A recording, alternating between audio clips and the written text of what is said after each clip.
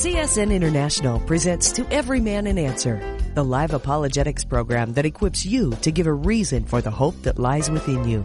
If you have a Bible question or a question on the Christian faith, you can call us at 1-888-827-5276. Again, that's 1-8888-ASK-CSN. Let's get things started. Here's today's host, Mike Kessler. Hi, and welcome to Monday's edition of To Every Man an Answer. So glad you've joined us. Looking forward to being with you as we always are every weekday afternoon at this time. We set an hour aside to just answer questions about the Bible from the Bible, look at current events, what we hear in church. Is it even in the Bible at all? If you've been witnessing, sharing your faith, or you've been reading your Bible, come across a question, hey, that's why we're here for you, to help you each and every weekday afternoon. That number to call again, 8888-ASK-CSN. You can be part of the program today. We got some lines open, so you're assured to call right now. Again, 8888-ASK-CSN. Joining me today, special guest and featured CSN speaker here on the weekend, Scott Parker from Calvary Chapel, Festus, Missouri. Hi and welcome. Hi, Mike. It's great to be with you. You left out Crystal City. I did. There's no place like home. There's no place like home. Well, actually, Mike, there's no place like Hawaii. And so that's true. That's why today I'm wearing the only Hawaiian shirt I have left in my wardrobe. How's the weather outside? I knew I'd be joining you. Well, it's also really nice here right now. It is. We have 70s today. It is. Oh my goodness. That is very nice. It is so nice. Snowing in Twin Falls. So. Oh. Anyway. Well, glad you're there then. We still have winter. So I don't know. Yeah. 8888 Ask CSN is the number to call. And Scott, why don't we just go ahead and go to the phones? We have Nate on the line, Salmon, Idaho. Hi and welcome. Yeah. Hi, Mike. Hi. Question for you. Wondering about the book of Jude. A lot of times you will refer to the book of Jude when you're talking about people losing their salvation or walking away from it. And it seems like in that book, from what I've listened to and read and heard studies on, it mainly is talking about like false teachers and, wolves in sheep's clothing kind of thing. I didn't really understand when you allude to that. You say, what could the whole book of Jude be about if it's not about people losing or walking away from their salvation? But it seems to me that book is talking about false teachers. Well, let me just read this to you. This is Jude chapter 1. There's only one chapter, of course, verse 5. But I want to remind you. Now, it's interesting that he uses these words, reminding you, because evidently people forget these things. And of course, this isn't some new doctrine or whatever. 1 Corinthians chapter 6 is extremely clear. Paul is writing to the church at Corinth, and he says, do not be deceived. He's not writing to a bar or a brothel. He's writing to the church. Do not be deceived. Those that practice such lifestyles will not inherit the kingdom of God. And then he lists those lifestyles. Now, he's writing to Christians. I think it's really in it. It says those that practice these things. He's not talking to the world. The world's already not going to inherit the kingdom of heaven. But let's just look at Jude 1, first chapter, verse 5. It says, but I want to remind you, though you all once knew this, have the Lord, having saved the people out of the land of Egypt, afterwards destroyed those who did not believe. Now, he brought everybody out, but those that wouldn't continue believing, because they all were delivered from Egypt, they did not believe, they were destroyed. And the angels who did not keep their proper domain or their first estate, as the old King James says, but left their own habitation, he is reserved in chains under darkness for the judgment of that great day. The angels knew God. They knew the majesty of Jesus Christ. Just as a couple of illustrations there. And then it talks about the false teachers that have come in, spots in your love feasts and all. Now again, verse 16 goes on. It says, these are murmurers and complainers, walking according to their own lusts. Out of the mouth they speak great swelling words, flattering people to gain advantage. Now he goes on and he warns them that they will endure a punishment. In fact, we find that it says that they, that there's no end to it. This idea of hell being annihilation again is interesting, but no, there are that alluding to how God saved people, but then those that didn't continue in their belief were destroyed. Your thoughts, Scott?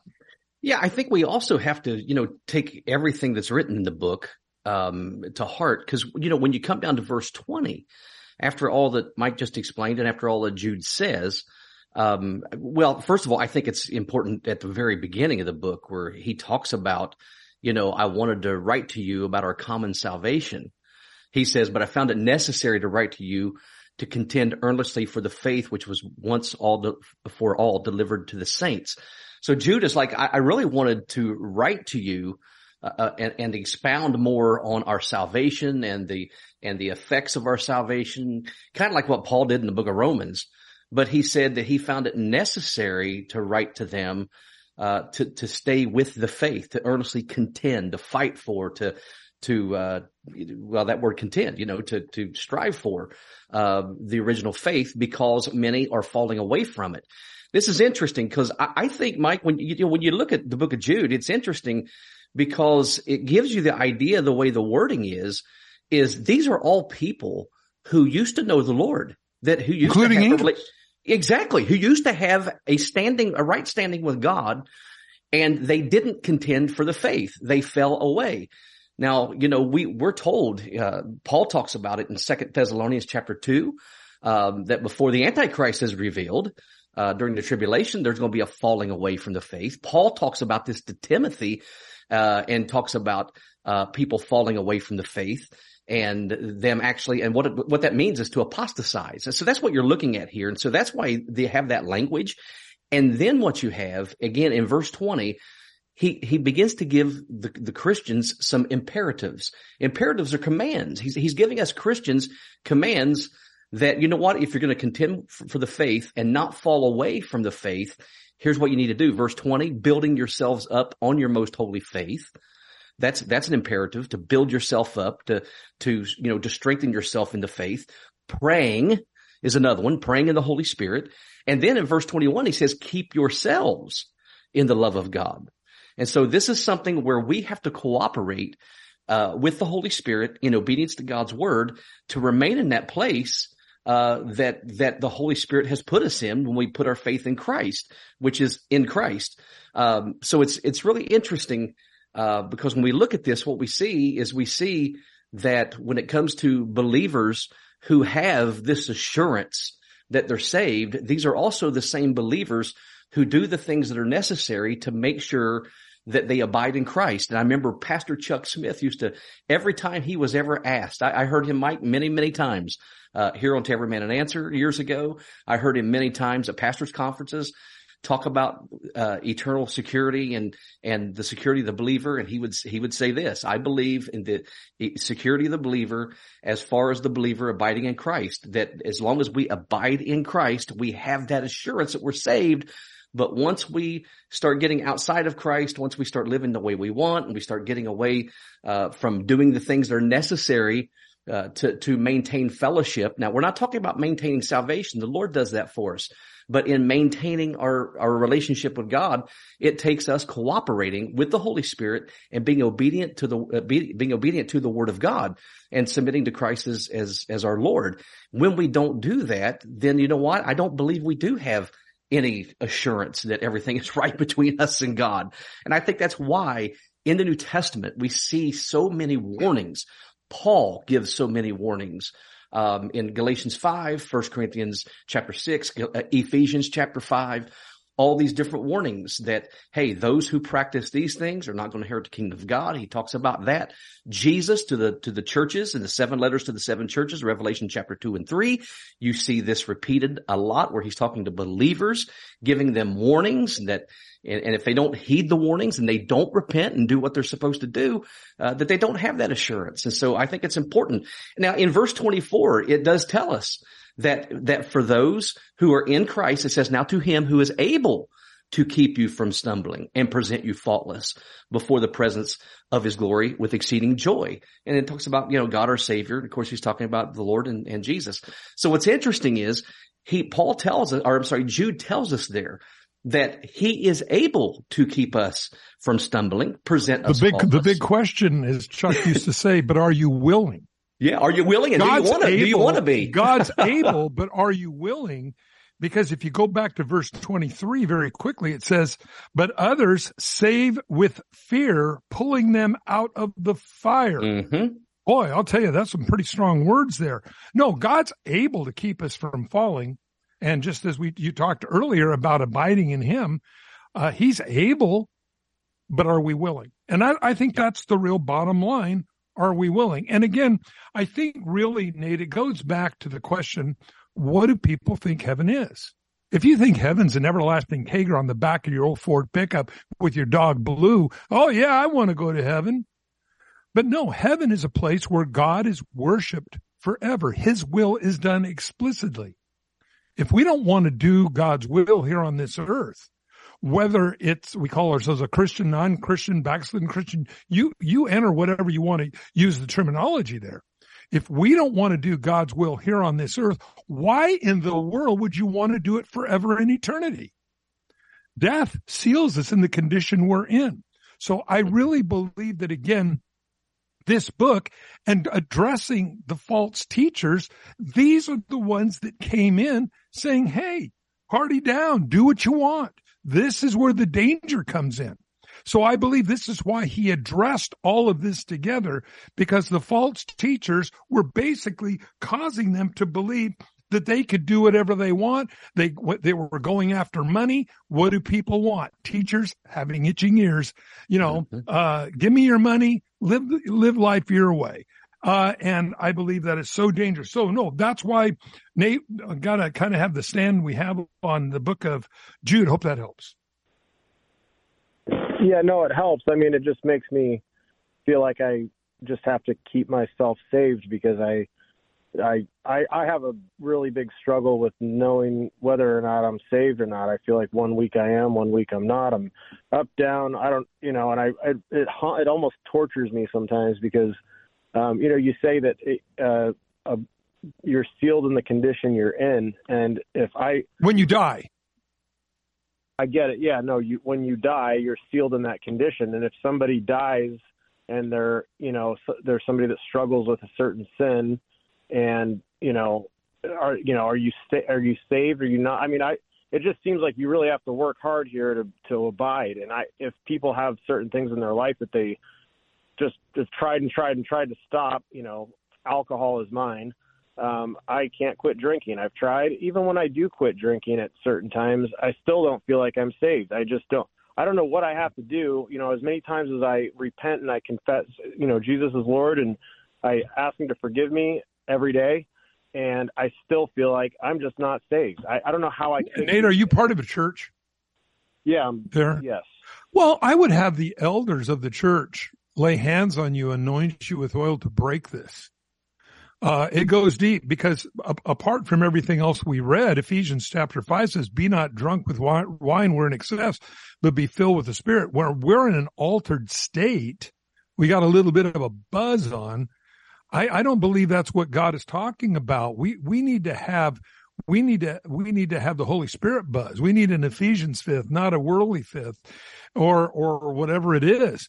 And the thing is, when it comes to eternal security, I don't believe it goes by, we all stumble. We all have those lapses of faith. We all do that all the time. I believe this, what we talk about here in Jude, and if you look at the context, it's over a period of a lifetime. The angels who kept not their first estate, that was over a period of a lifetime when they rebelled and walked out. We look at the children of Israel who saw the miracles of God. They were there witnessing the 10 miracles that God did to Egypt to let Pharaoh let them go. Then they saw the seas parted, heaped up on its side. They walked the sea on dry ground. And in all that, they still, some rebelled. We remember the rebellion of Korah, and we remember the golden calf incident.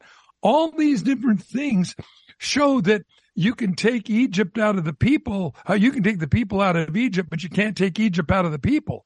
And this is one of the great problems. People say, well, they weren't saved. Well, then go to the angels. They saw Jesus firsthand. They knew the majesty of God. Jesus himself says it. Now, does this mean that, I do believe there is a reward for those who diligently seek him. Watch, therefore, Jesus said, and be ready. You don't know what hour your Lord is going to come. If it doesn't make any difference, then why is Jesus lying to the church? Because you can't have it both ways. The problem is when you get into these teachers say, oh man, once you're a Christian, you can party, you can do whatever. Yeah, you shouldn't do that. Oh, you might lose your rewards. No, that isn't what the Bible says. Jesus said, watch and be ready. You don't know what hour your Lord's going to come.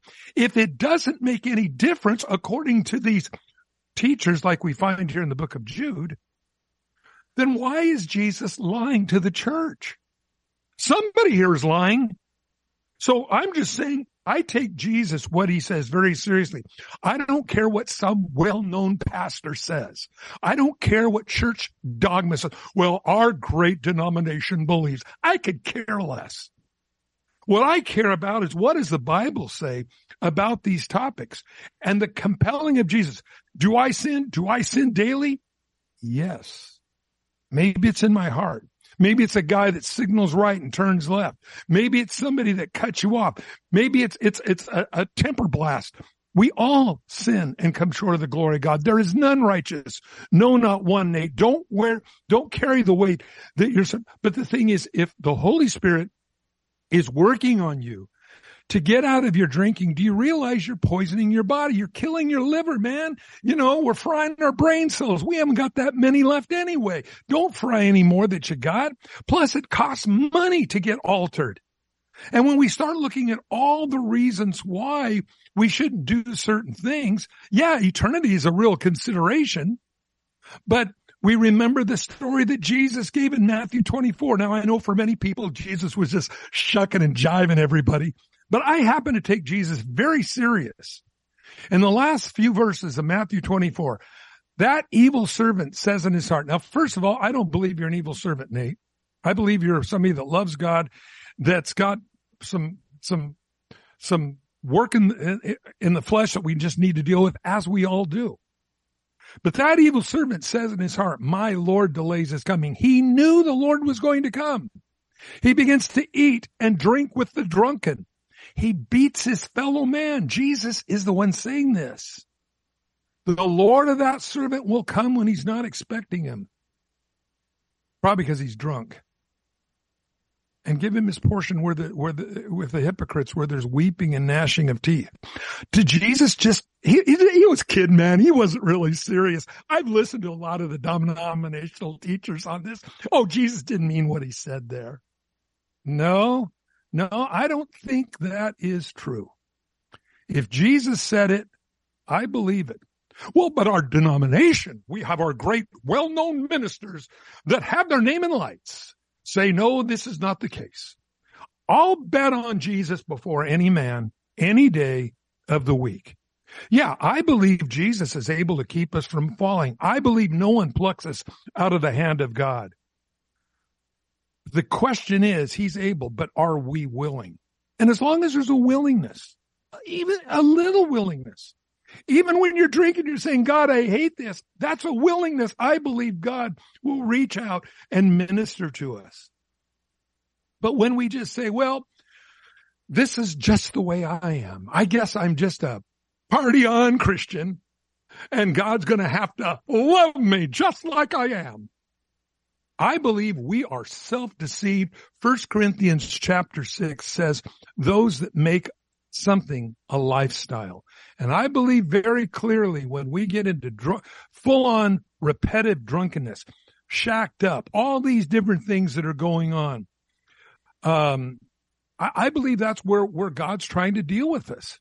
And we can always tell when God's dealing with us because we want to come up with excuses to justify our ungodly behavior. That's just the way it works. So, really, Nate, I just want to encourage you to really keep faithful. You need to get prayed over. I really believe that if there is something, listen, we're all dealing with broken bodies under an old sinful curse. We need to be prayed for often. I have friends of mine I ask to pray for me because I'll tell you, the battle is long and hard, and I need to surround myself with Christians. I don't listen to worldly music. Now, does that mean I haven't heard a song by Neil Diamond in the last week? No. But what I'm saying is, generally speaking, I don't listen to worldly music because I know the source of that music and I know it wasn't Christ. And even though I keep hearing things that subliminally affect my relationship with God, I want to be careful about that. We are easily programmed by the world through television, radio, our friends, newspaper, the internet, all these different things. And so we just have to be very, very careful. Man, the battle for all of us rages on. And again, just as you mentioned, Scott, where you talked about the great falling away, I think this is a serious sign of the end times, because iniquity, sin, pleasure abounds. The love of many wax cold. Your thoughts? Yeah, Nate, I would really encourage you to, in this way. Like Mike said, I would definitely go to your church, go to your pastor, your elders, and ask them to pray for you. I would also seek out somebody who knows the Bible, maybe the pastor or elders at the church, amen, who know their Bible really well, and ask them to counsel you in this area to help you get free. Here's why I say that. The bad news about being enslaved to alcohol. Now, I'll be honest with you. The Bible doesn't use the term alcoholic. It doesn't use that term. That's a worldly term. That's a term psychology comes up with to label behavior. That's what that is. The Bible calls it drunkenness and calls people who get drunk drunkards. It doesn't paint it in a good light at all. In fact, in Galatians chapter 5, in verse 21, it actually says that drunkenness is a sin that will keep you out of the kingdom of God. It says that very clearly. We also read this again in Revelation chapter 21. This is very important that we understand this issue. So knowing that this type of behavior and this type of sin is something that will cost me my eternal destiny, will cost me my eternity with the Lord, means that I need to take this serious. And you need to take it serious. And I believe that you are trying to, because you called in today. And I would say this to you. I would say, number one, the first thing you have to do is you have to do a study in the Bible about how God sees drunkenness. And when you see how God sees drunkenness, and then you see the end of those who continue in that sin, then that should cause you in your heart to want to repent from it, to turn from it, to get it completely out of your life 100%. Then after that, I think what you need is, a really good Bible study on Romans chapter 6. And the reason I say that is because in Romans chapter 6, Paul actually tells us that not only did Christ die for our sins, but it says when Christ died on the cross, we died with him. And as a result of that, sin no longer has power over us. See, Nate, when you say I'm a Christian, but I can't help but drink, that's an oxymoron. That both of those can't be true, because the Bible teaches that when you're born again, what happens is sin no longer has power over you. The only way sin has power over any of us who are believers is when we allow the old sinful nature to rule our lives, to rule our thoughts and our actions, rather than the new nature that is given to us, which is the Holy Spirit. And so I would encourage you to go to your pastor, go to your elders and say, hey, could you help me understand Romans chapter 6? In fact, right now on CSN, on our radio program on the weekend, I'm actually teaching through Romans chapter 6 on the radio. And we have, several studies already on our website of Romans chapter 6, if you want to go there and listen to them, where we deal with this issue. We deal with the issue of, it's Paul says, practicing sin is different than committing sin. As Mike said, we all commit sin because we are fallen human beings. Even though we're redeemed, we still have the sinful nature. We all commit sin, but we're not to continue in sin in the fact of allowing it to rule our lives and allowing it to keep us in bondage. And so it's really important, I think, that you understand the truths that Paul's bringing out in Romans 6, because when you understand that through the cross, what Jesus has done is he has broke the power of sin over us as Christians. We are now free, and we are free not to sin, but we're free to follow the Holy Spirit, be led by the Spirit, and to live a life in the Spirit. And as we said in the very beginning, this only happens when we abide in Christ, when we remain in Jesus, whenever we have daily prayer, when we have daily Bible reading, when we spend time with our Lord and have communion and fellowship with him and allow his life to constantly feed into us, his life, into our life. That's the only way that we can be led by the Spirit and live the life he wants us to live. And it's a big subject. There's a lot to it. But as Mike said, I would definitely have your elders and your pastor pray over you. And then I would ask them, could somebody who knows the Bible counsel me in how I can be free from this? Because Nate, I'm going to tell you right now, if you're a true believer, you can stop it. You can stop doing that. You do now have the power, because Jesus has broken sin's power over you as a Christian. You are not a slave to sin anymore. And so I want to encourage you to read Romans chapter 6. Mike? Nate, I hope that answered it for you. Father, we just ask you to bless Nate, deliver him, God, from alcohol, and all those listening that have something they're wrestling with, because you're a good God. Mm-hmm. In Jesus' name.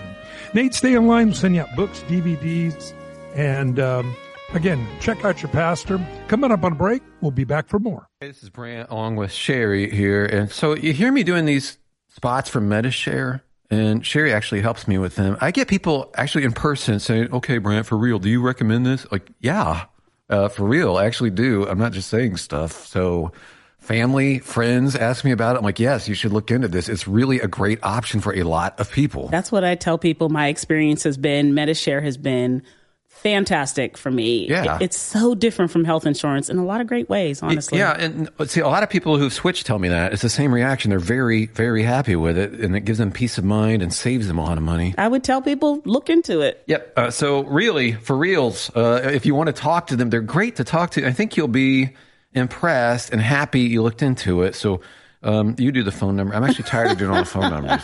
Okay. Call now. 855-91-BIBLE. That's 855-91-BIBLE. 855-91-BIBLE. Nice job. Thanks. How do we change a nation? One heart at a time. The Ministry of Preborn not only shares heartbeats, but shares hearts by loving women in crisis and leading them to Christ. When this mom came to a preborn center, she was scared and not sure if she could afford another child. It was just a scary time for us, having my daughter, how that would impact our lives. When I came here, it was just so amazing to come to an environment where someone would actually pray for me and guide me through my battles that I was facing during that time. After receiving love, support, and the gospel of Jesus Christ, this mom chose life for her daughter. Preborn clinics support moms in crisis nationwide by introducing them to their preborn babies through ultrasound and then leading them to Christ. To learn how you can be a part of sharing heartbeats and shaping hearts for Christ, call 855-668-BABY. That's 855-668-BABY. Or visit preborn.com. That's preborn.com. All gifts are tax deductible.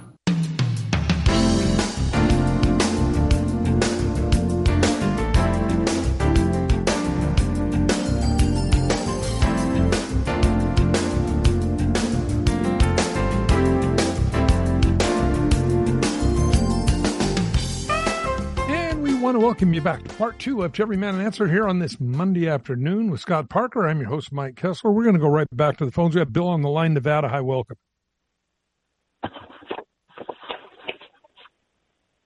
Bill, are you there? I am here. Hello. Good afternoon, gentlemen. Bill, how may we help? So I called in about 6 weeks ago, thereabout, in regards to my wife's niece. Her name is Dorothy. She had went into cardiac arrest and ended up in the hospital for about 3 weeks. Well, since then, I called in and asked the saints of God to pray for this young lady, she has fully recovered physically. She's got some issues spiritually. She's under a female pastor, and she reads from a transliterated Bible. But nonetheless, the request was that the Lord would heal her from her issue that she had when she went into the hospital. So just basically want to give a praise report. Tell everybody listening, thank you. Well, Bill, let's pray. Father, we don't want to be like the 9 lepers that didn't come back and say thank you. We just want to say publicly thank you for touching Bill's niece. We just ask you that you would just bring her closer to you, and through all of these events, Lord, she'd be a better Christian and somebody that truly seeks you. Lord, thank you for answering prayer in Jesus' name. Amen. Bill, stay on line. We'll send you out some books, DVDs for her. Be sure you get them into her hands. It might touch her life, okay? I most certainly will try to. Thank you. Bill, God bless you. Thanks so much for the call and the praise report. Always good to know that we have a God that saves, heals, and loves. Let's go to Bridget, Phoenix, Arizona. Hi, welcome. The affirmation that it's okay. And so I think it's going to cause people to stumble. Hello? Hello. Looking for Bridget. So Brian's struggling with that. Well, I don't know. She's in another conversation. I think so. I think we're eavesdropping right now, Mike. Yeah, I think we were, and so was all of America and the world on the internet. Let's see, Bridget, are you there? I don't think so. Okay, let's go to Catherine, Dallas, Texas. Hi, welcome. Catherine, Hello, are you there? Mike? Hi. Yes, Mike, we're here. Thank you so much for taking my call. I've been listening to you guys for years. I'm so excited that I finally got through to you. And thank you for all you do, because sometimes you make me laugh out loud in my car on the way home. My question is about tithing. Am I supposed to tithe to the church that I belong to, or am I supposed to tithe to just any Christian organization? Generally in the Bible, the tithe went to where you worshiped. That's generally the way it was. Then offerings were above your tithe. And then almsgiving was something that maybe not necessarily had a dollar value attached to it or a shekel attached to it, but it was mowing your next door neighbor's lawn because they broke their leg, or giving them a sack of oranges, or something along that line. That would be almsgiving. However, today, with so many churches that are really not teaching God's word, I tell people, support what blesses you, because if you don't, it won't be there. That's just the way it works. And I find that a lot of times, many of these fellowships and their organization, they're supporting homosexual agendas. The LGBT major denominations in America now are doing that. And I really wouldn't want my tithe dollar personally to go to something like that. I want to support that which I know stands for God's word, that, you know, they're not all wearing Rolex watches and flying Learjets, but I want to see where what I give to is actually making a difference in the world and feeding people, feeding me. Your thoughts? Yeah, I think exactly what Mike said there. And I think it's important for us to support those who support us, spiritually. We see that in the New Testament. Paul mentions this a few different times where he talks about, those who spiritually sow into our lives, in the way of ministering to us spiritually, also have the privilege and the right to reap physical rewards from those they minister to. Now, we're not talking about fleecing the flock. We're not talking about because I'm a pastor, everybody should come to church and lay money at my feet and lay watches and jewelry at my feet. No, we're not talking about that excess that some people equate with this. But I think it's important that, in the Old Testament, the tithes were brought to the storehouse or literally to the temple, where they were stored. So when we come to the New Testament, God's house today is the church. I'm a firm believer that the first part of what we give to the Lord, I believe, should go to our local church. Now we have to now, which is sad, as Mike just did, we have to preface that by saying that's if you're going to a good church. If you're going to a church that's faithful to the gospel, faithful to teaching the Bible, faithful in being there to minister to you. If that's the case, then that's where your giving should go. It should go to your local church. And Paul would even equate this, giving to the temple in the Old Testament to giving to those who minister to us spiritually in the New Testament. In fact, in 1 Corinthians chapter 9, when Paul was talking to the Corinthians about, hey, should a minister be paid anything? Paul brought up something from the Old Testament in verse 13. He says, do you not know that those who minister the holy things eat of the things of the temple? In other words, they eat some of the sacrifices. They got to keep a part of the sacrifices for themselves to eat, to sustain them, because that was their full-time job, was ministering at the temple and the tabernacle. It says, and those who serve at the altar partake of the offerings at the altar. And then Paul says this, even so, the Lord has commanded that those who preach the gospel should live from the gospel. And so what it's simply telling us there is when it comes to ministry today and it comes to the church, those who have given their lives to preach the Bible, to teach the Bible, and to minister to God's flock faithfully, those who do that, they should be rewarded in that their physical needs should be met. And how are they met? They're only met through the faithful giving of the people who attend that church and who are receiving that ministry from that pastor and that leadership in that church. So I'm not only am I a pastor, but even before I was a pastor, I faithfully tithe.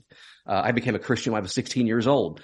And from the time I got my first job, I faithfully gave to the Lord and gave to my local church. And I tell you what, God has always met all my needs and blessed me for it.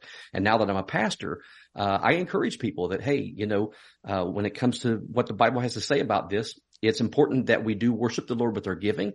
And I do believe that first part of what we give should go to our local church. But again, the principle we see in the Bible is you want to give to those who are giving to you. We give to those physically who are giving to us spiritually. So Mike? Yeah, we don't find a command in the New Testament like Paul to go ahead and continue to support the temple in Jerusalem, being that they were contrary to the Spirit of God. Right. Now I realize that in small communities, sometimes there is only one or two churches, and you have to forego a lot of biblical doctrine to just attend there. But it's not good to be all alone and not have other brothers and sisters around you, even though the church doctrine may be wonky. But I think you just have to pray and just have God direct you on what and how to bless the kingdom of God, Catherine. I hope that helps. It does. Thank you so much for clarifying that. I just wanted to make sure that if I didn't give to my church or if I gave to a different organization, that they're not going to open the books and say, "Oh, she didn't give this month." No, that's one of the problems that we find so often is it's not a have to, it's a get to. And I think that we have to always understand that. Catherine, stay in line. Send you out some books, some DVDs I think you'll really enjoy, okay? Great. Thank you so much for all you do. God bless you. God bless you, Catherine, and thank you. And let's go to Bridget. Back to Bridget. Hi and welcome. Hi. Good afternoon, pastors. How may we help? My question is, can you speak to leaders who are creeping into the church, whether worship leaders, pastors, teachers, etc., that identify as a celibate homosexual? it seems to be one of the latest buzzes, and I think it's wrong based on 1 Corinthians 6. It says, "And such were some of you, but you were washed, but you were sanctified, but you were justified in the name of the Lord Jesus and by the Spirit of our God." But just wondering if you could speak to that. Oh, absolutely. It's wrong. There's no way around it. Romans chapter 1 is extremely, explicitly clear on this particular topic. Your thoughts, Scott? Yeah, exactly. And there's no wiggle room here. Now, I'm not sure that I'm understanding completely what you're saying there, Bridget. If, could there be people who, when they say they're celibate and they struggle against homosexual tendencies, I believe there's a lot of Christians that actually fit that bill. I believe I've met them. I've ministered to them, to people who are born again Christians who love Jesus, who do not practice homosexuality, but they do struggle against it in their sinful nature. I do know that. Now, in my opinion, as far as being a pastor or a church leader, if a person is dealing with that sort of sin, I don't think it's wise at all for them to be placed in leadership. No more than the call we took earlier, with Nate. I'm struggling with alcohol. Well, if a person is a Christian and they're struggling with alcohol, they shouldn't be put in the place of leadership, because they're still struggling with that sort of thing. So, it's a difficult thing, to kind of break down, at least for me, in the sense of what are these people claiming? Now, if they're claiming I am a homosexual, okay, the same way when people go to AA and say I am an alcoholic, again, like we told Nate, that's kind of an oxymoron. That's like, listen, if you're a believer, then you're not a drunkard. If you're a believer, then you're not a homosexual. Just as you read in 1 Corinthians chapter 6, you were this, but you're not anymore because you have a new identity in Christ. Christ is in you. And because, again, the power of sin has been broken over your life. So, I agree with Mike. There's no wiggle room on this at all. But depending on how people are framing this and how they're coming across with this, I think would be important.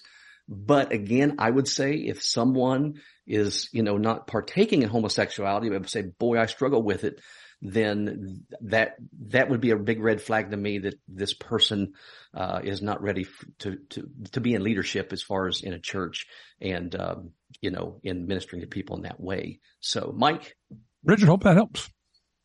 Great answer. Thank you. God bless you. Read Romans chapter 1. Explicitly clear, no wiggle room. Sure. And also 1 Corinthians 6, as you mentioned. We just have to be very, very much aware, of the days we're in. So stay on the line, Bridget. We'll get you taken care of. Send you out a couple of books, a couple of DVDs, and the movie Jesus. I think you'll enjoy. Let's go to April in Las Vegas. Hi, Wilk. Hello. Hi. How may we help?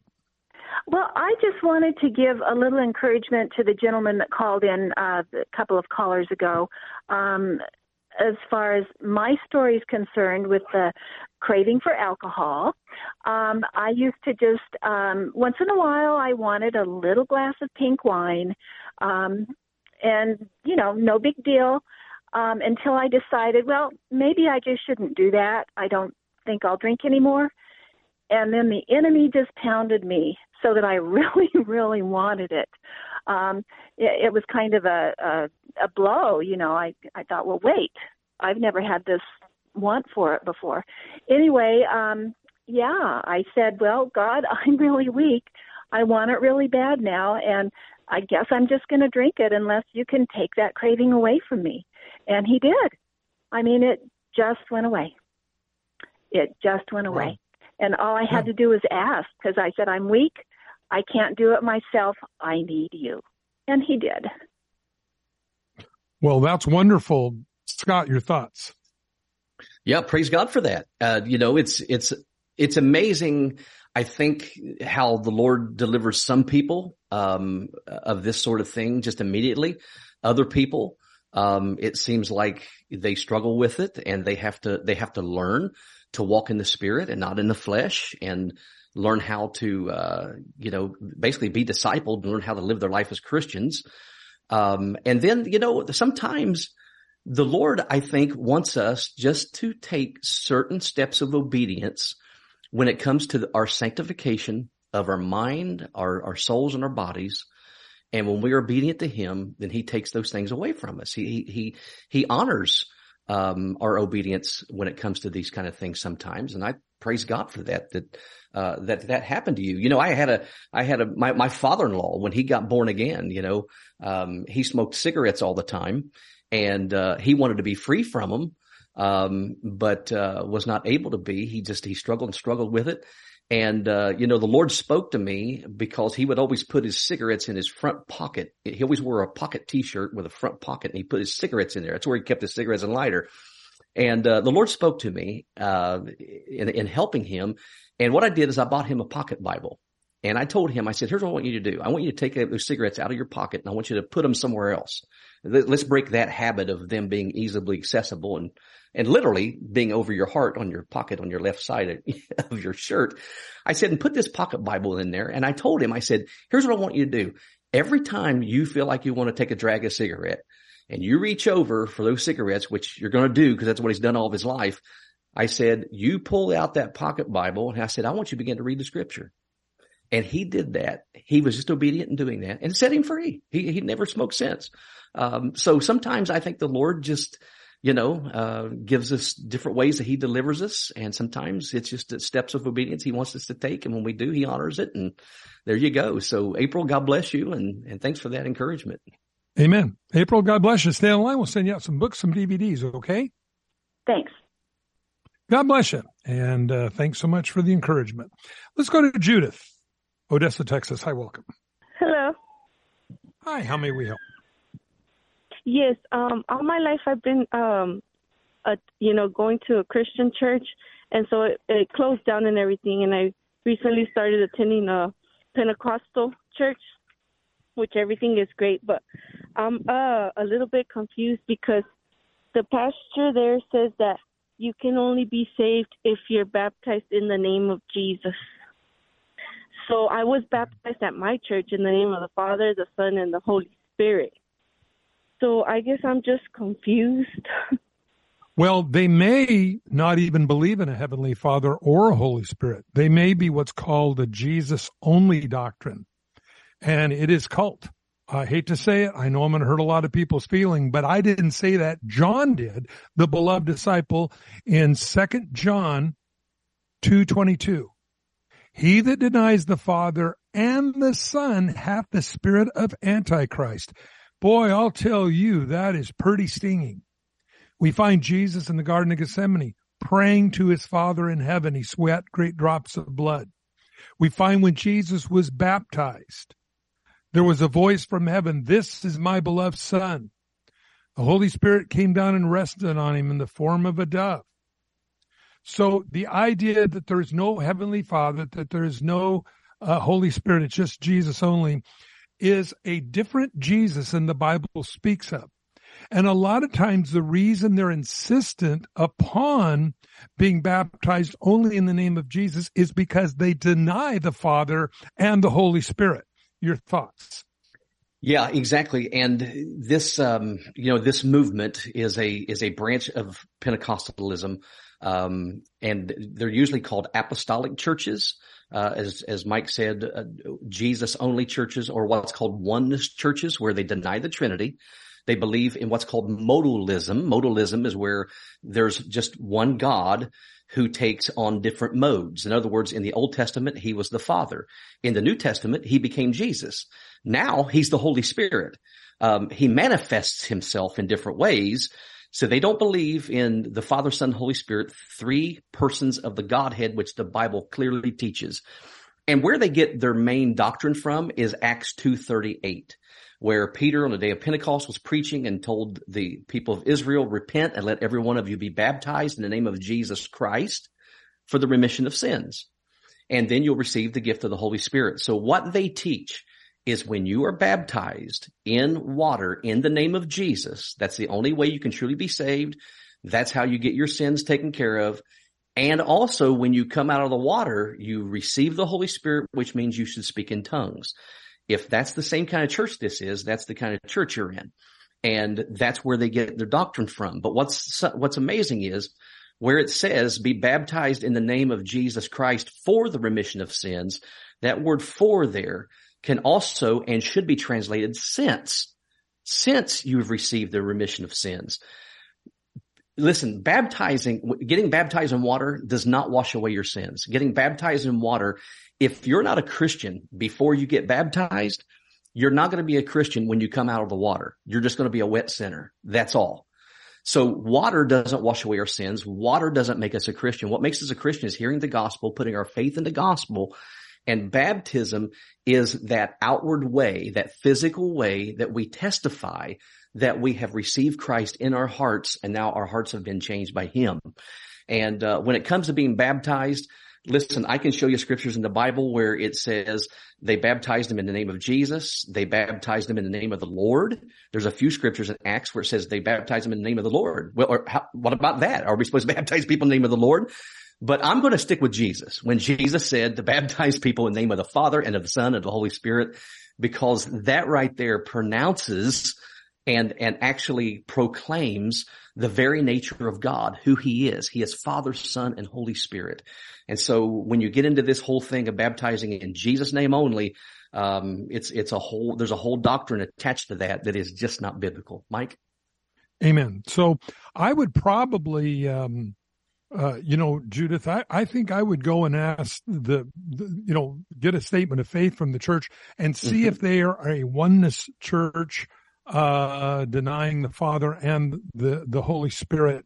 And this, just as Scott said, this modalism idea that it's just one God, but he takes on different forms. That's not what the Bible teaches. No. And you find it in the very first chapter. In the beginning, God created the heavens and the earth. The word for God there is the word gods, literally. Now, that's not up to everybody's interpretation that, that's Zeus and Hermes and no. The rest of the Bible tells us who this Elohim is. And I think that's very important. And created us in his image. And we are a triune being. We're a body, a mind, and a spirit. There's a Father, Son, and Holy Spirit, and we find them all manifested together there when Jesus was baptized, when he started his earthly ministry. And they really do a song and dance to get around those obvious verses in the Bible, but there is no excuse when you go to John 2:22, 2 John 2:22, where it says, he that denies the Father and the Son hath the spirit of Antichrist. Very severe declaration there. So Judith, I hope that helps. Thank you so much. And we can't wear makeup. We have to wear only dresses because they believe that if we wear pants, it's only men should dress like men and women should dress like women. And so no makeup. You have to let your hair long because that's where your strength comes. Now the Holy Spirit there at the church, it's beautifully you could speak in tongues and everything. But that was my main question because, as growing up, when I was 15, I was baptized in the name of the Father, Son, and Holy Spirit, and it was a Christian church, non-denominational. Sure. And, and then coming into this, everything's just wonderful, except I was like, so what's, because I think how I understood it is whenever Jesus got baptized by John, and then Paul asked later on, John, how did you baptize them for their sins and stuff? And then I guess, I don't know if they said, Paul said, we'll baptize them again in the name of Jesus. No, it never says that. I think what you might be speaking of there is Acts 19, where Paul says, in what name were you baptized in? And they said in John's baptism. And so he reckoned with them with the scripture. So I think it's important. In the name of means by the authority of. If you're in a bank, somebody's robbing and a plainclothes cop is already stop in the name of the law. In the name of means by the authority of the law. And it's by God's authority we baptize anybody. But they get all hung up on in the name of rather than realizing it's all about the authority of the baptism. And that just shows a lack of really understanding, unfortunately, because they think in the name of is some magic mumbo jumbo. It's not. Right. It means by the authority of Jesus telling us to baptize. So can you baptize in Jesus' name? Well, yes. Can you baptize in the name of the Father, Son, and Holy Spirit? Yes. But if you don't believe in a Father and a Holy Spirit, then you're in something different than just baptizing in Jesus' name. You're in something really goofy. Judas, stay online. We'll send you out a couple books, couple of DVDs. We're all out of time. Scott, thanks for being on. Thanks for having me, Mike. Always a blessing. And Howard and Teresa, call us back. We'll put you on first thing tomorrow. And look forward to being back with all of you. Ministry or to receive a copy of today's program, please call 1-800-357-4226 or write us to Every Man an Answer, P.O. Box 391, Twin Falls, Idaho 83303. That toll-free number is 1-800-357-4226.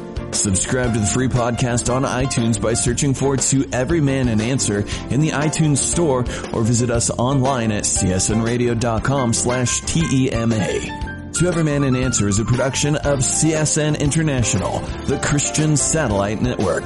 The opinions expressed by our guests may or may not be those of CSN International or of this station.